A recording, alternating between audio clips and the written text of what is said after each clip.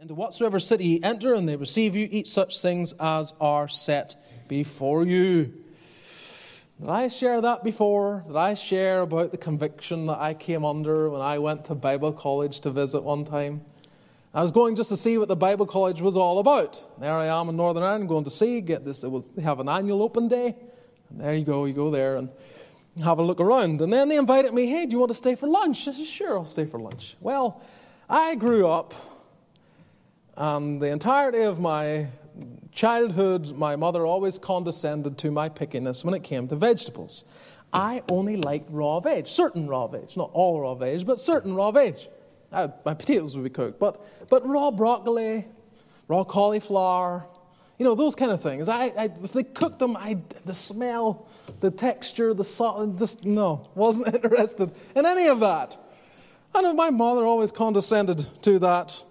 And I think when I went to visit the college the first time, I wasn't married, so my wife would then condescend as well. But here's what happened. I go there, and they put lunch in front of me, and there's a plate of cooked veg. Boiled celery. Whatever else there was on that plate. And so someone's appointed, the matron said, Patrick Baker, whatever he was, you give thanks for the food. And so our brother bows his head and gives thanks. And I'm there, Lord, you're going to have to help me here. And this passage was what comes to mind. Right here. Eat such things as are set before you.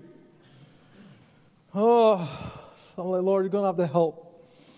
And so I prayed and I ate every bit of it that was on the plate.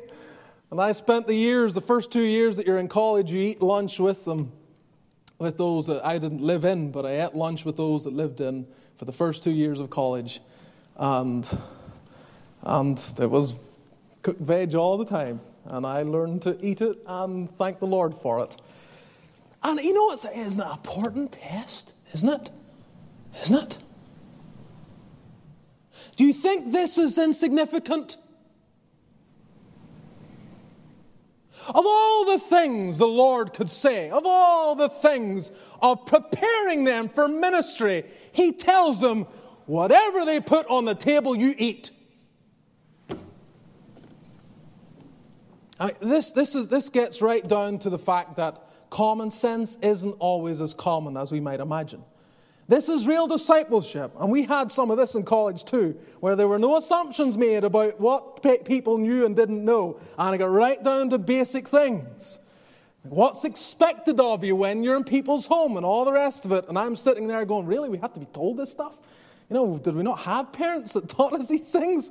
But there are things that we either forget, or we weren't taught, or they weren't drummed into us. And our Lord, and I think what's significant here also is almost paving a way. I don't want to insinuate too much, but paving a way for the breaking down of Levitical food, dietary laws, and all the rest of it.